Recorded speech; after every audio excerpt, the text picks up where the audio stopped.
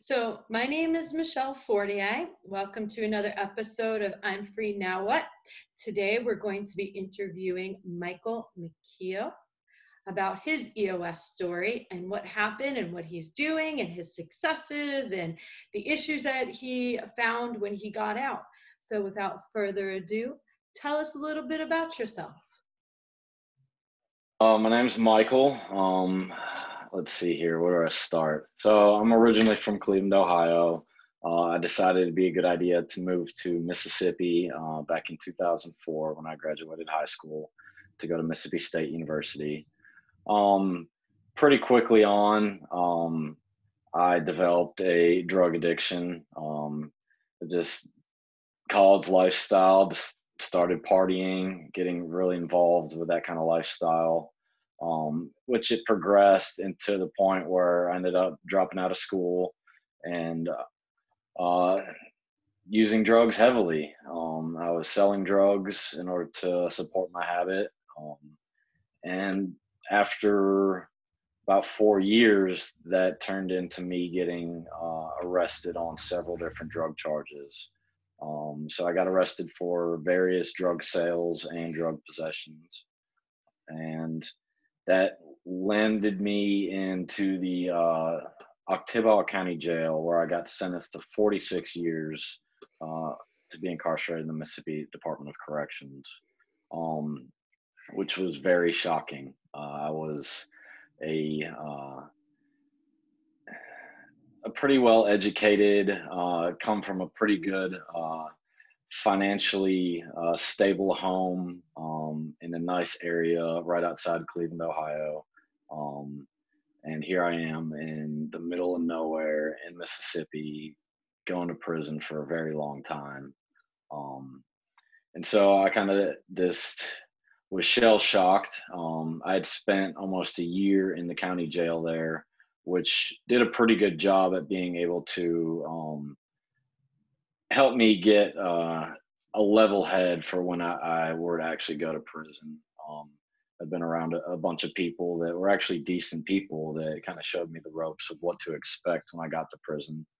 Um, I spent the first 2.5 years in the big boy prisons and the kind of the really rough places, a lot of gang activity, a lot of violence, a lot of very severe mental health issues. I was actually in a prison in Mississippi, which was specifically for people that were on psychotropic medications because I was on an antidepressant at that time. So they wanted to make sure that I was stabilized. So it was a very crazy mix of people, to say the least.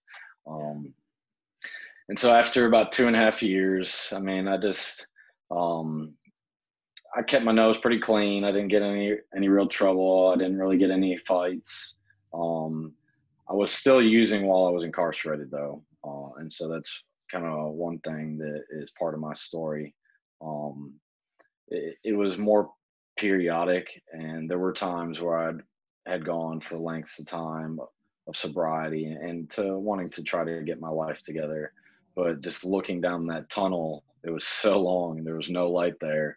And it just, it's a very depressing time. And it seemed like there wasn't any kind of end in sight.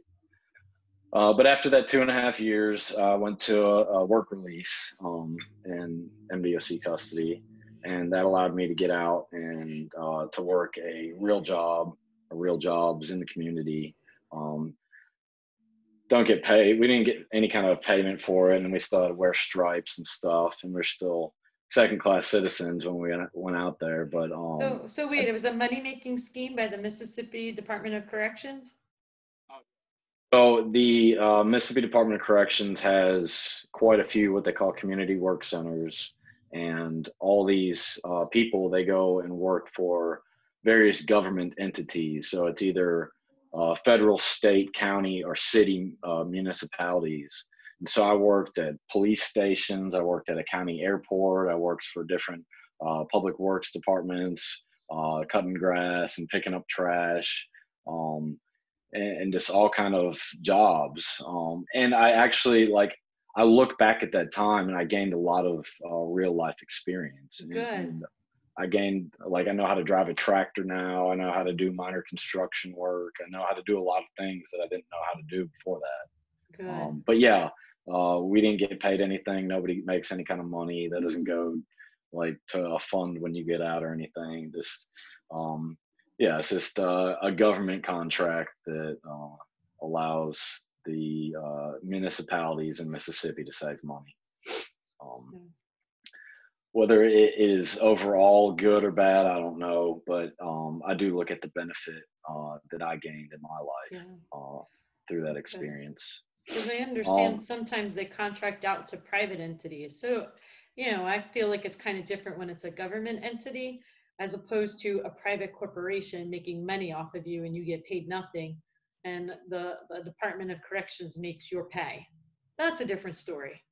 yeah, but I mean, it's still pretty similar. I mean, ultimately, they're making money off of us, Yeah. and the argument can be had that it is slave labor, that is the new form of slave labor. But um, again, I did benefit in some aspects out of it. Yeah. Um, it did really force me to grow up and become a man and uh, stop some of my childish ways, and gave me experience for when I did get out. Um, but kind of further on, closer to the end of my sentence, I worked at a military base for 2.5 years at their fitness center, which was a really nice gig. I got to work out every day. I got to be around really cool people. And my boss there was a retired lieutenant colonel. He was an amazing old man, and he helped me out tremendously.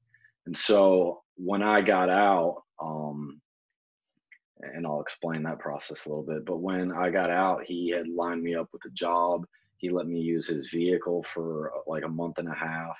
Um, just amazing person, and it just helped me tremendously.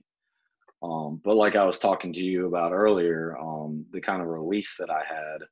So in Mississippi, they have all these crazy laws with percentages and these different numbers. And that's why I was sentenced to such a long period of time, because at 25%, I was supposed to receive a parole date. And then through some crazy happenings, I lost my parole date. And I was looking at getting out in 2018, the summer of 2018. But then in July of 2016, they said your parole date's back and you're getting out in a month and a half or 5 weeks or so. You need to find a place to go. And so I met with the case manager there. I talked to some of my family about possibly coming to Florida, and that was an option.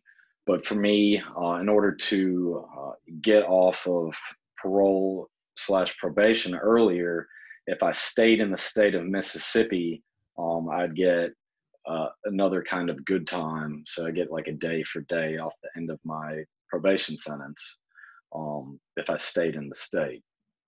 And so I decided that that would probably be the best thing for me. And so I started looking into halfway houses. There's a few different DOC halfway houses in the state. I talked to the case manager about it, and she knew me really well. I mean, I'd been at that same place for like 3.5 years. Um, and she's like, "You don't want to go there. You do not want to go to any of those places. They're horrible." And so she said, "Give me a few days. Let me try to find a different option for you." And so I came in from work one day, and she said, "I found this place. I don't know what it is, but it's called Oxford House. And what we need to do is call and set up an interview, and we can do an interview over the phone. Um, and then based upon that interview, you can get accepted in the house." And I was like, "Great, let's give it a go." And so I had a phone call with a few of the guys that lived in this house in Hattiesburg, Mississippi, and um, they didn't even give me an answer right then. They're just like, "Okay, we got all your information. We'll let you know." And so a couple more days went by, and I'm like, "Can we call them and find out if they accepted me?" And so called back, and they said, "Yeah, you're accepted. We have a bed for you." I had to pay a moving fee, which I got my dad to help me out with. Um, and he gave me he paid for like my first week stay in there as well. And so I got out, and I got Mr. Connolly is the retired lieutenant colonel that came and got me. Huge help. It's such a blessing, that guy.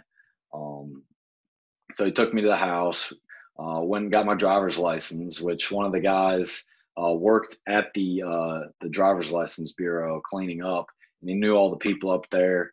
So when I went up there, he already had it set up for me. They're like, yeah, just give this guy his driver's license. I didn't have to take a test or anything. I haven't driven in 7.5 years. And they're like, yeah, here you go. And so, and then I had another buddy that he was a pastor's son that was incarcerated with me, and he had a car that I could use, and went and got that car, and it was beat up, and every time you turned left, it would die. And if you got it under 15 miles an hour, it would die. That's And awesome. so I ended up giving that car back, and Mr. Connolly let me use his wife's car for like a month and a half until my dad came down to visit me and gave me a car. But that whole like stretch of that first 2 months, I was so blessed. Like I had so many people that were helping me. Like I had a job set up with Mr. Connolly's son, who ran a construction company. The second day out, and I had the car. And so the Oxford House, the place I was accepted to live, it's a recovery home, and so it's for individuals willing to work a program of recovery from substance abuse, which is definitely me. Like I definitely needed that. I had a little over 3 weeks clean at that point. I had been, so I really just stopped using. I stopped using because I didn't want to fail a piss test and screw up my parole. I definitely should have done that earlier, but my addiction was just taking hold. And so wait. I got out. So prison did not cure your drug problem. No, it did not. No. Sorry, go ahead. I just needed to point that out, and I'll just take a sip now. It definitely did not, and I ran across very few people that it had that kind of impact on, if any. Yeah. But yeah, so I got out and I moved into this recovery house. I had 3 weeks clean, but I had not been working a program of recovery. So I went to a Narcotics Anonymous meeting the first night out. I'd been to a couple of them in the past, but I never had taken it seriously. And even still at this point, I was very on the fence about my recovery and wanting to stay clean and just like kind of live that life. And so I didn't really know which direction I wanted to go. I didn't know if I really wanted to be a better person. I didn't know if I wanted to show my family who I could really be. I had told them all what they wanted to hear for years.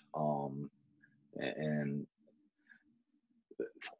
friends that I've made and still continue to make, the people that I love, but like I had been this incarcerated person and had this kind of persona to people that I had talked to in the outside world, that I was maintaining just fine, and life was all happy-go-lucky, and I had no problems, that I had my head screwed on perfectly straight. But that wasn't the truth. And I had really grown up as a person. I had really, I had a spiritual awakening. Like I did find Jesus in jail. And I mean, I honestly did. But that wasn't enough to keep me clean. No. And so when I got out and I got into this Oxford house, I got around a group of guys that were going to meetings, that were working a program of recovery. They all had sponsors, they all had jobs, they were all getting stuff in their life back. They were getting their kids back. They were getting college degrees. They were getting good jobs. They were getting nice cars. They had pretty girlfriends. They had things that I wanted in my life. And Yeah. so pretty quickly, through going to these meetings and being around a good peer network, I really made the decision to dive in head first. Um, and it was, I don't know, it was the perfect storm. It allowed me to really be able to focus on myself, to focus on my recovery, without having to worry about a whole bunch of other things. Yeah. I just kind of take a breath and be so thankful to be out of prison after so long, and be around such positive people that it had such an impact so quickly on my life, um, that I went from being really scared and worried about where I was going to be at in the next few months and years, to this really being able to sit down and calm down and feeling, knowing I was right where I was supposed to be. Um, and so, yeah, Oxford House, it was the perfect solution. Um, and for a person that is getting out of prison or jail, um, being able to kind of integrate into a recovery house like this, where not everybody is coming out of incarceration. Not everybody is there with a felony. Not everybody's there um, because they needed a place to live when they're reentering society. A lot of people are just there because they need the peer accountability and the peer support to work a program of recovery. That environment just made me integrate so much easier into society. And I was around people that like were just normal people but had a drug or alcohol problem, and I didn't have to feel like I was just in another DOC place or another place where I was being herded off somewhere. And this really felt like I could be my own person. I can make my own destiny. And so it is an amazing feeling once I started to realize that. That's great. Because I know that that feeling of being in another DOC place is what prevents a lot of people from actually going to halfway houses. I'm a big fan of halfway houses. After coming out of the prison system where things are so structured, to go to complete freedom, it's a recipe for disaster for a lot of people. It is, yeah, absolutely. And I think that's where Oxford House really has the ability and does better than any other halfway or three-quarter recovery house out there, is because our model is one of self-support. And so that means that the members in the houses run the houses themselves. And so there's not a person that is the manager or the owner or the person that runs the house. There's no um, authoritative figure. The house as a whole is the authority. And so I answer to my peers. I don't answer to somebody, I don't have to listen to somebody telling me what to do. I just get to be held accountable by the guys that live in the house with me. And so it was a really cool environment to move into. And I mean, I really did have an open mind going in there. And I think that's definitely what got me to the point where I wanted to make the decision to really dive in. Um, That's it good. been more perfect, literally. It was exactly what I needed. And it sounds like because of that house, you didn't have to go through some of the struggles that a lot of people, when they leave prison, have to go through. Because it sounds like even though there were people that don't have felony convictions, there were people that also had felony convictions. So you got to kind of have that experience of the felony convictions while having the experience of people that could just kind of help you figure things out, free world things. And I was very blessed in getting a car and a job very quickly. Um, and I do work with people now. And I've experienced working with hundreds of people out of reentry, if not thousands, um, that don't have anything, don't have any kind of resources, But the beauty of the Oxford House is that it's a network, and it really allows people to work together, and to be able to say, hey, there's a guy in AA and he only hires people in recovery, or there's this job over here, and this guy he'll hire people out of prison all the time, and just all those little things that a career source or a job placement place would not be able to pick up on. Um, just that network. It's really about who you know, and Yeah. in Oxford House, you have so many people to be able to help you, and the structure of it allows the houses to work together. We have like chapters in different areas, so they all come together on a monthly basis, and everybody interacts with each other. And so there's a lot of helping out of new people in houses, and a lot of people that have gone out of their way as they have grown in the Oxford House system to really set things up for people that might be struggling when they first get there. And so, and I've worked with so many people in so many different areas that have like established like relationships with food pantries, relationships with thrift stores in order to get clothes for people when they first get there. Even like uh, places that will help you get your driver's license, or your different legal help, just all kind of different resources. And like we're our own little mini United Way in a sense. Like we're able to bring all these things together. And when somebody's going through something, I might not know, but I know that Tommy over at this other house knows. Let's give him a call and ask what he's got to help out this new person. So it's really a beautiful thing. Yeah. That's what I try to tell people that are very resistant to going to a halfway house or sober living house about these informal networks that nobody else really knows, because you're basically saying that this person is good enough to be in this with the guy that only hires convicted felons. Like, you're basically, what do they say in prison? You're co-signing on his name, right? So Yep. that way this person can get a job. But if you're just some guy off the street with no reference from Oxford House, you're kind of just some guy off the street. Who knows who you are? Who knows your character? So it makes it much more difficult. Well, like when they have worked with Oxford House and people from Oxford House, like they know they're in a safe environment. They know that they're only going to continue living there if they're clean and sober, and that they're working a recovery program. So it's a safe bet as long as they're still living in the house to still allow them to be employed. So it's it's a good working relationship that we have with a lot of different organizations and people and companies and jobs and stuff informally, and so it's really cool.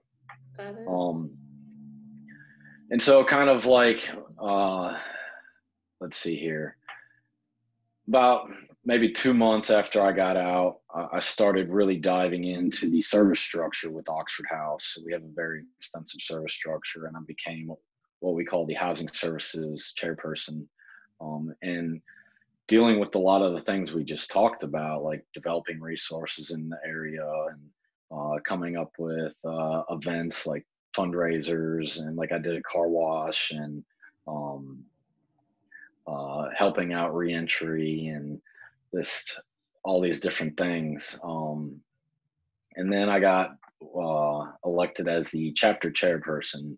And so I was kind of like the business leader of the Oxford houses in Hattiesburg there. I kind of made sure that we were checking all our boxes on a month to month basis, that all the houses were uh, financially transparent, that they were all doing audits on their house bank accounts, and just doing everything to make sure that the houses were maintaining and having that kind of oversight. Obviously, there was employees for Oxford House that worked with us very closely, that spurred us along and really just drove us into action. Um, and those people I like I wouldn't be here without. And those people have given me so much, and this driven me to the point where um, like I gave freely of Oxford House for so long because I wanted to, and I gained so much benefit out of the service that I did, doing something that I like.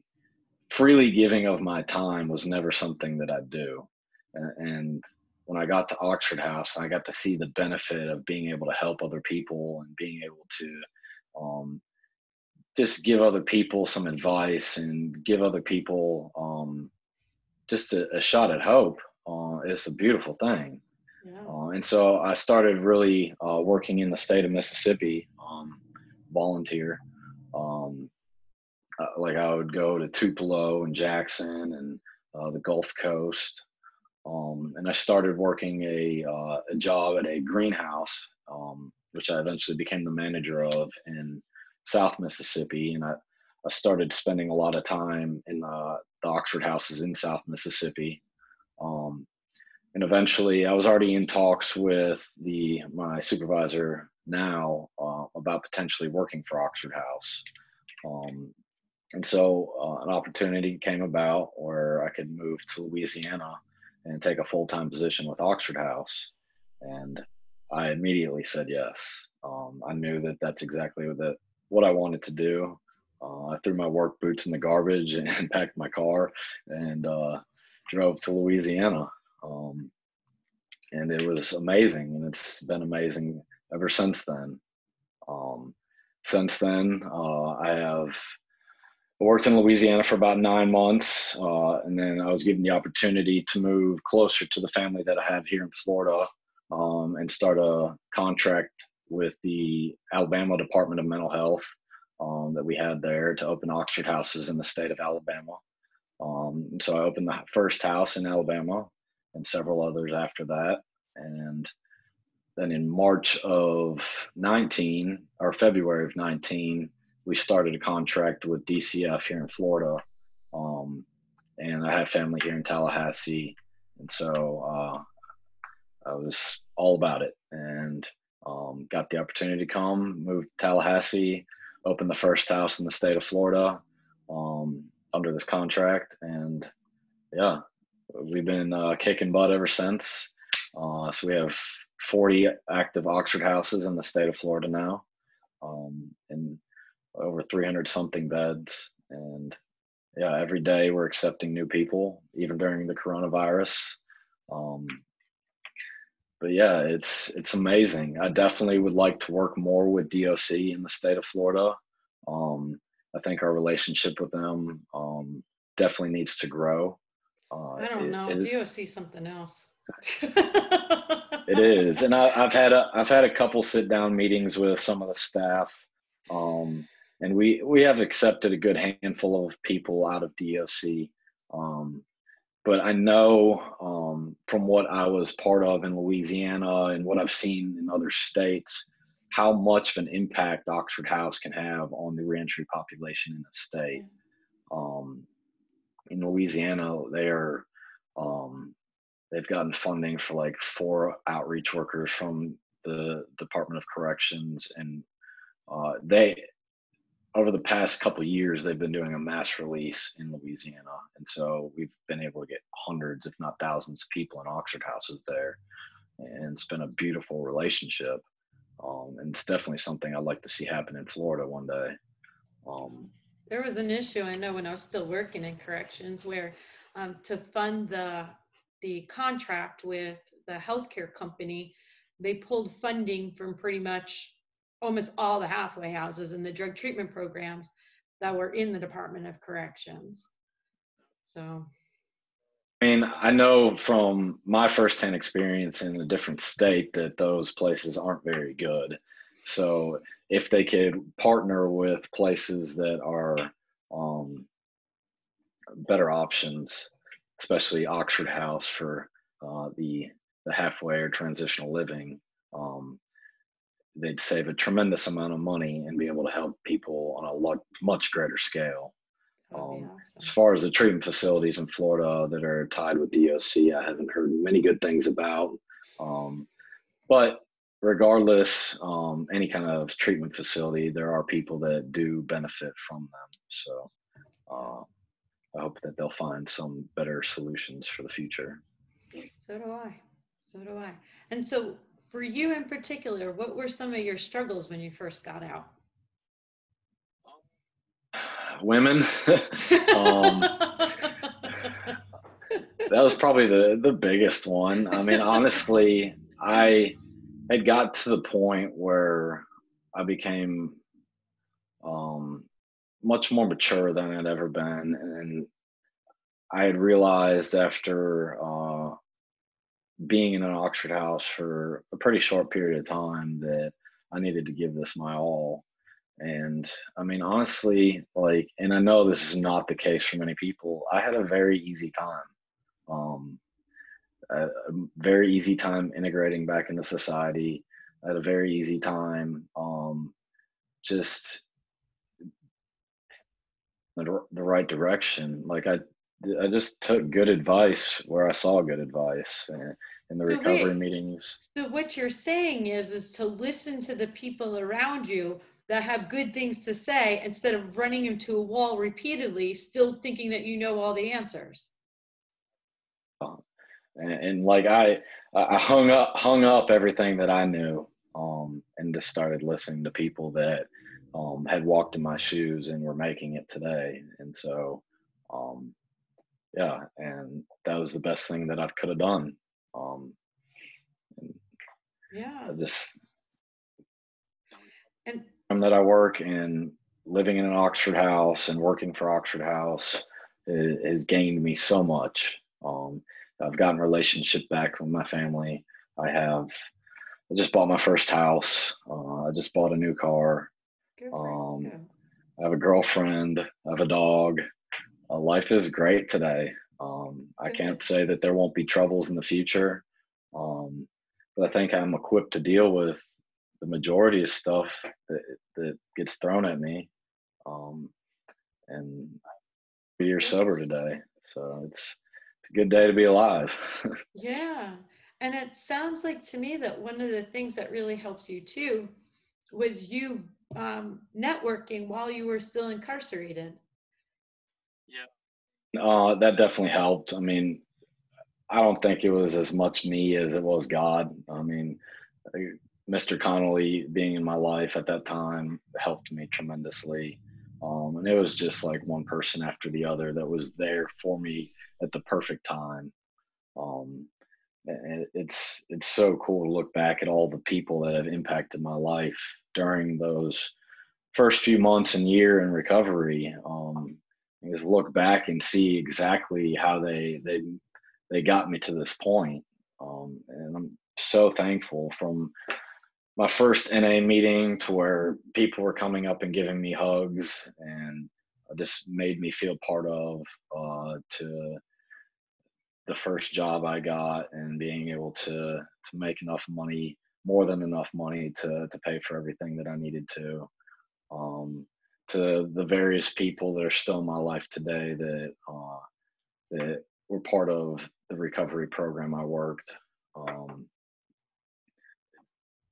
cool to look back, and all the Oxford House employees and people that were involved in Oxford House when I first got there. Um, it honestly, working for Oxford House is an amazing organization. I mean, you have, I think, over 200 employees now, and every single person is in recovery. That's And you awesome. have just amazing stories from people. There's stories that will absolutely blow you away. Like, my story is completely boring compared to some of these, and it's just amazing to look at and to sit back and listen to these people talk about their experiences and where they've come from and how Oxford House changed their life, and to look at them today. It's so cool. That's awesome. Now, what advice would you give to the friends and family of people coming out of prison that have problems with substances? It's so for the friends, the people that are actually coming out of prison themselves. Um, being able to admit that you have a problem and willing to do something about it, and going to some meetings and actually taking some advice from people. Um, for the people that are associated with those individuals, so the friends and family, to not enable them, and to not give them everything they ask for, but to really ask them to step up and to grow up. Um, that I couldn't imagine being the loved one of somebody that's addicted, um, and not being able to do anything about it when they're in their active addiction. Um, so traumatic and so devastating what this disease can do to people, and the aftermath of what it causes is insane in some circumstances. Um, but being able to tell a person no, and being able to point them in the right direction of help, um, but not just telling them yes to everything, and giving them whatever they ask for, um, but really asking them to grow up and to take control of their own lives. That question is definitely not an easy one. No. And I think that's one for the ages. But Yeah. um, Because it's the, hard. the people, Like you the said, it's people, hard on the family. It's very hard. And, it's where it's not even that they say yes to everything, they say no, and then they get guilt tripped into saying yes. and I see it all the time, with guys that are coming into Oxford houses, and they kind of have that prison mentality of manipulation and these different tactics that they use. Um, and until they're willing to this really say and admit defeat, and to want to change their life, there nothing's going to happen for them. But to those people, I just tell them, tell them to really go to a couple meetings, listen to what people have to say. If nothing clicks with you, then maybe try something else.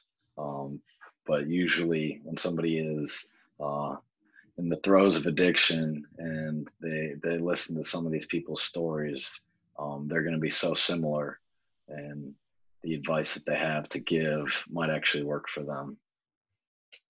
Uh, That's words of wisdom.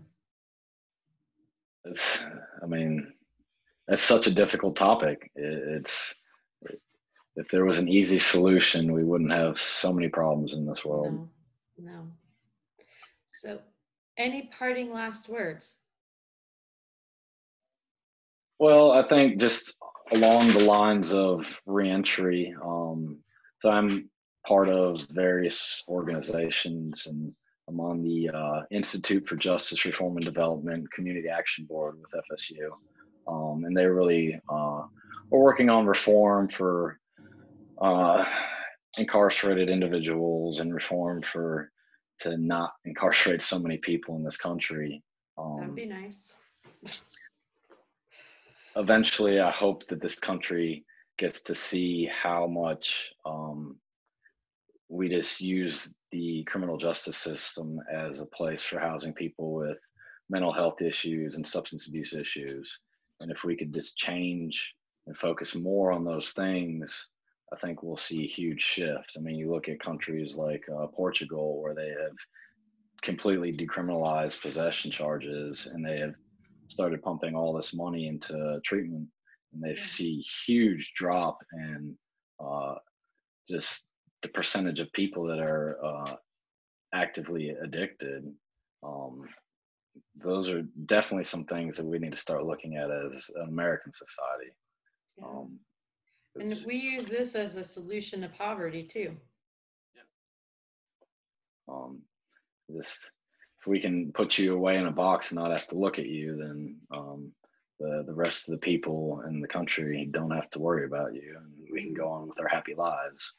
Um, but I think the coronavirus is actually, although it is really getting a lot of people that are incarcerated sick and killing people, It's actually making people wake up and to see some of the lack of abilities of the Department of Corrections throughout the country. Yeah. So hopefully it's one step forward and not any steps back, but we will see. And now, how would somebody sign up to be in Oxford House? You can just go to oxfordvacancies.com and find a phone number for a local Oxford House and call them and say, hey, I'm such and such. I want to set up an interview to be accepted. It's very simple. People can also call me for anywhere in North Florida. I don't know if you can put my number in there, but I'll put your number in the contact below the video. Okay. And now, But yeah, say oxfordvacancies.com. if they're in prison, how would they be able, right? Address? Yeah. Family member could contact us and we'll explain how to get them a reentry application. Okay. My experience was a little different. We do make it a little bit easier on reentry. They just fill out this paper application. They send it back to us, and we can get it with the house, and we don't need an interview. And so for the reentry, it's pretty simple. It does take a little bit of time. Shouldn't be that long, but and then another thing, as far as the state, we're looking at in the future starting up a reentry association, which will help hopefully pay a little bit of the people's move-in fees when they first get to Oxford House. And then hopefully in the future we'll have DOC actually chip in on that as well. That'd be nice. Something I'd like to see for sure. But yeah, we're going to be opening houses continuously, even during coronavirus, all throughout the state. We're currently in, Pensacola, Panama City, Tallahassee, Jacksonville, Gainesville, Orlando, Tampa, Largo, Cape Coral, Port St. Lucie, West Palm Beach, and about to open one in Miami and St. Augustine. All right, good for y'all. And then 49 other states as well. Wow. 48 other states. And I think I asked this before, but I'm not sure. No sex offenders, right? Not accept sex offenders. Although I do have a list of places in the Tallahassee area that will accept sex offenders. Okay, if somebody needs that information, I can give it to them. All right, sounds good. Well, it was nice talking with you. It's been nice to go back down memory road, I guess. So. All right, I'm gonna